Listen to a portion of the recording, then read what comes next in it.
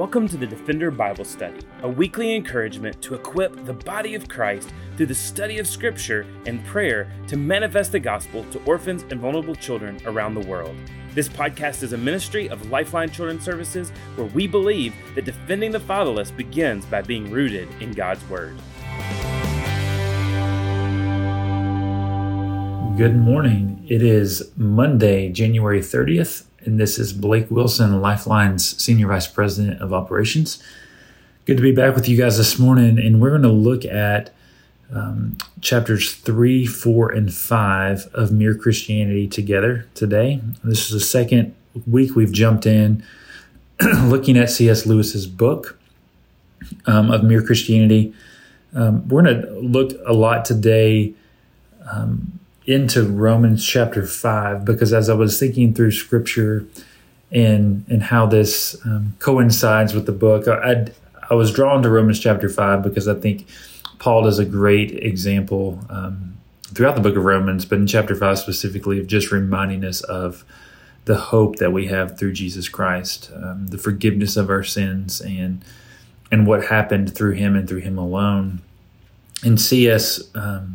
alludes to that as well in chapter 5. But in chapter 3, as he launches into this, he really starts talking about the reality of the law, and just the idea of there is a law, a moral law that we may not fully understand, but we know it exists. And I think for context, to think through where this came from, where this book came from the 1940s, and really was pulled from a radio broadcast. So think through it of sitting around in the living room with family members, listening to a radio broadcast of this man really pulling together this philosophical and theological argument about the existence of God, and asking a lot of deep questions and analyzing a lot of things to really just force you to think about your life and think about laws and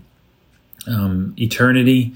And in chapter 3, he starts with talking about just the reality of the law, and he talks about this idea of something above and beyond ordinary facts with our behavior, and this real law that none of us has made, but we find this law pressing upon us, this moral law. It doesn't really make sense, but there is something that internally in us that helps us to decipher right from wrong.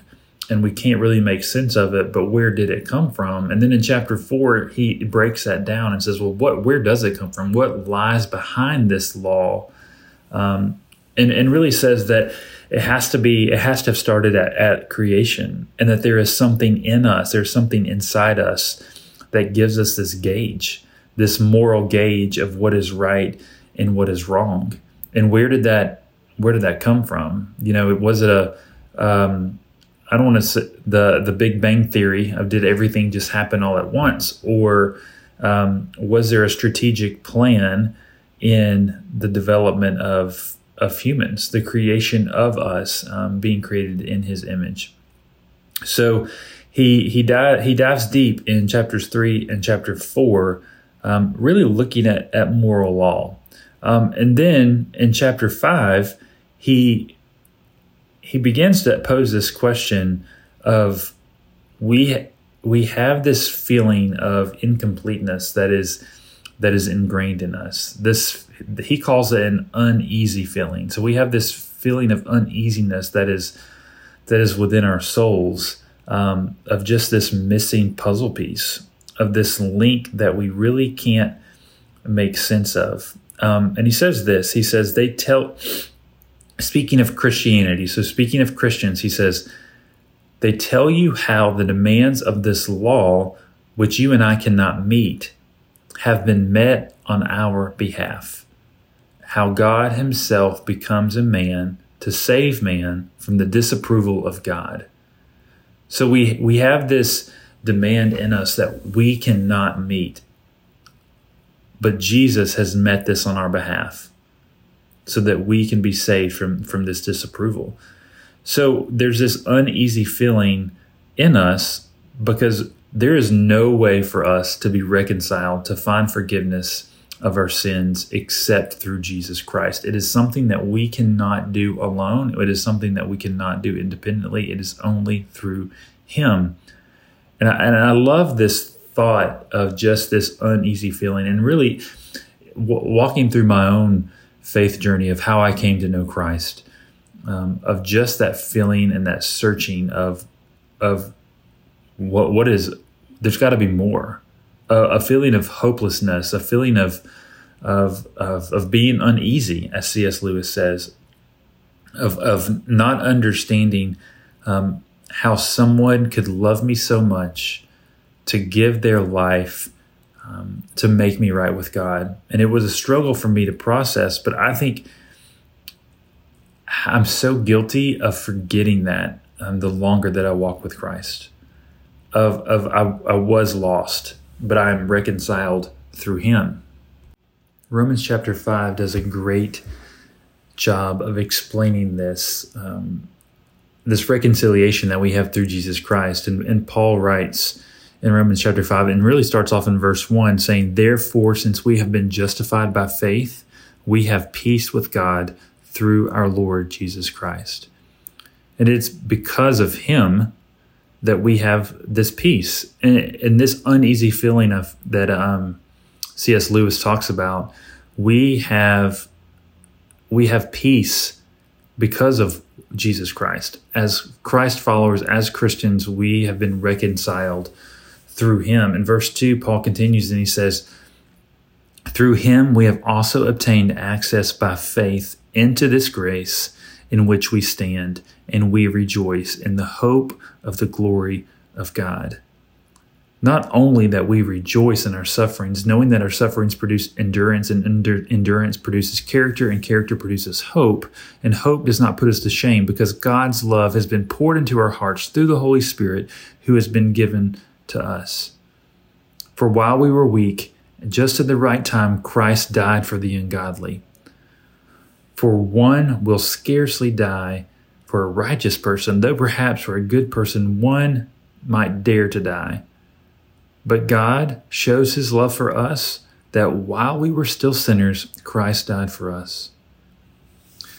I think we have to stop and pause and reflect on what God has done in our lives, of how He has saved us, how He has given us hope, how we have been reconciled through Jesus Christ to be made right in the eyes of our Heavenly Father.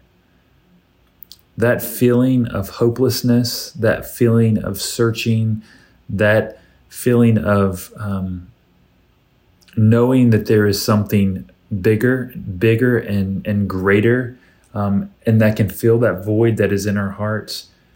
I think it's so important for us just to think back on what it was like before you became a believer, and then the hope and peace that you now have because of the goodness of God. Verse number 5 says that we have the love of God poured into our hearts through the Holy Spirit.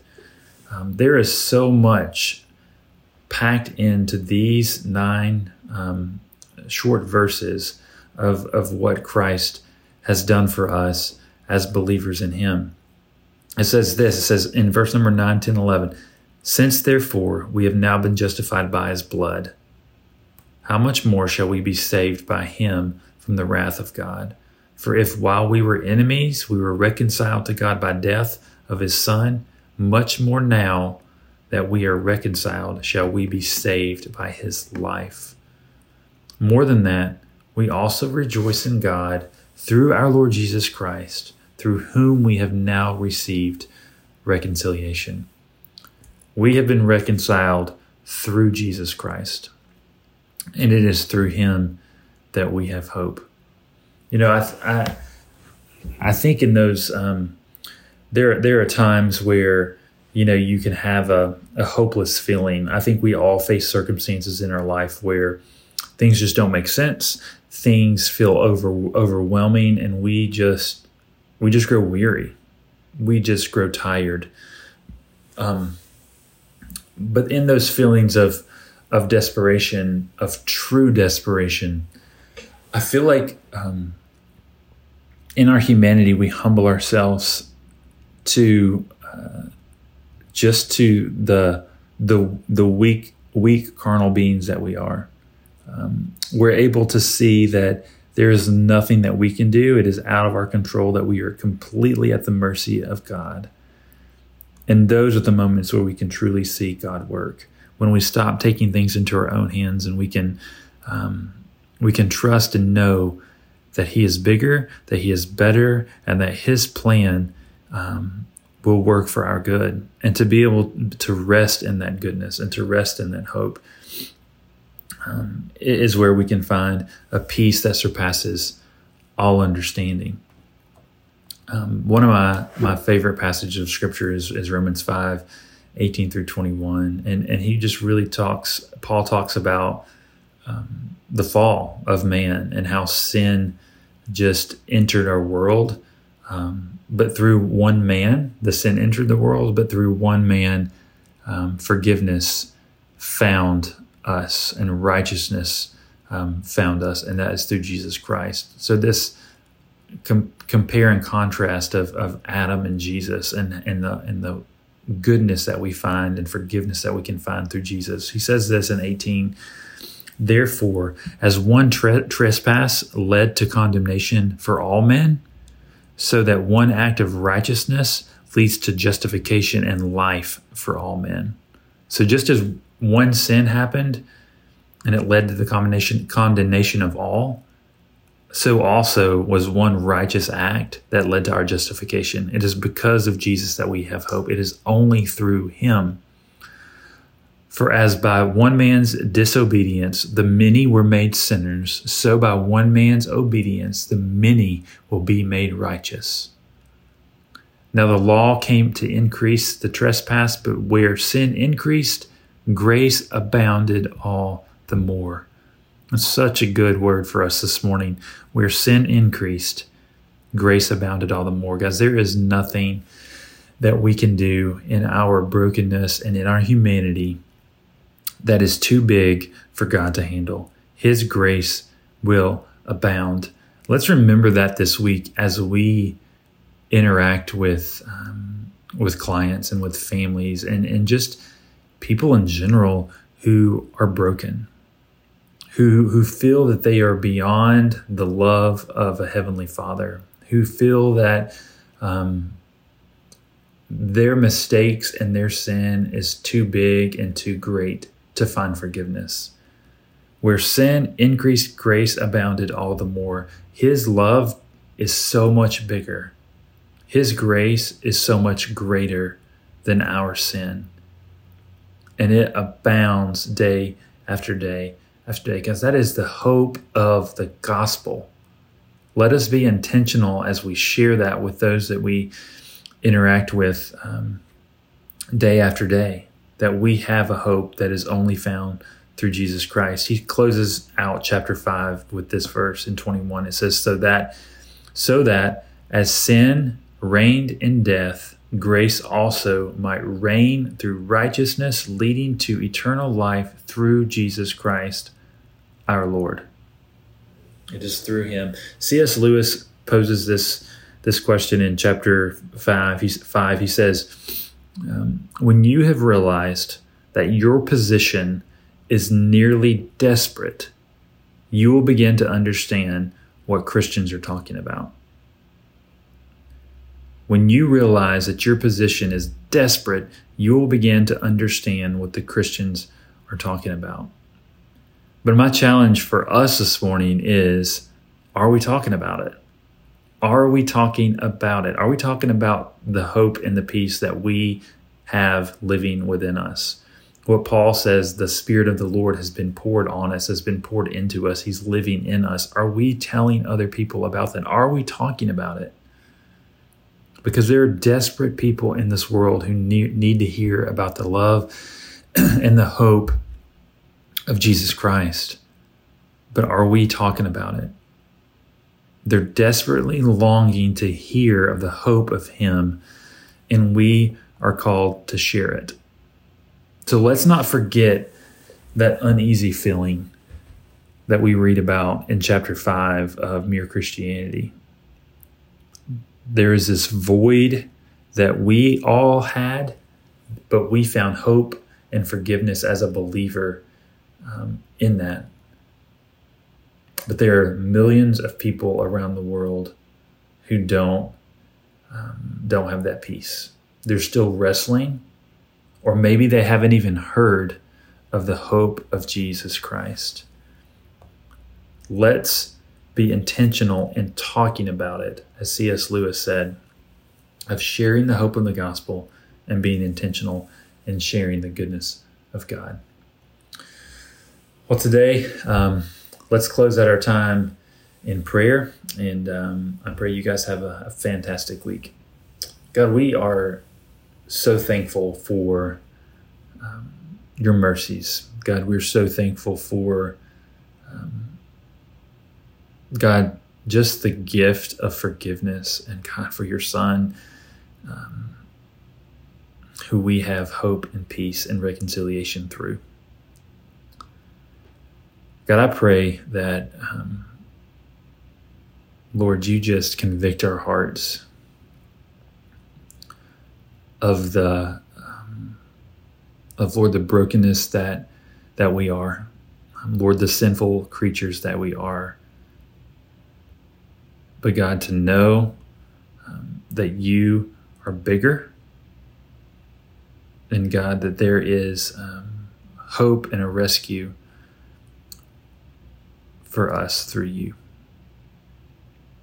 God, we celebrate the fact that we are able to see your goodness and your hand upon so many. And Lord, week after week, to be able to celebrate your gospel going forward. So Lord, as we study this book, Lord, as we study your word, that you speak to us through it. Lord, help us to find the peace that we can share with others.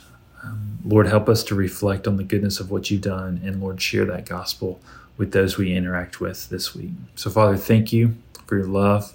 We thank you for your forgiveness and your willingness to die on the cross for our sins so that we can be reconciled and know you personally as our Lord and Savior. We love you, Jesus. Amen. Thanks again for joining us for the Defender Bible Study. If you enjoy making this podcast a part of your weekly routine, we'd love for you to take a moment to subscribe, rate, and review the Defender Bible Study to make it easier for more people to find. For more resources and information on how you and your church can partner with Lifeline, please visit us at lifelinechild.org. Follow us on Facebook, Instagram, or Twitter by searching for Lifeline Child. You can email us directly at info@lifelinechild.org. We look forward to seeing you again next week for the Defender Bible Study.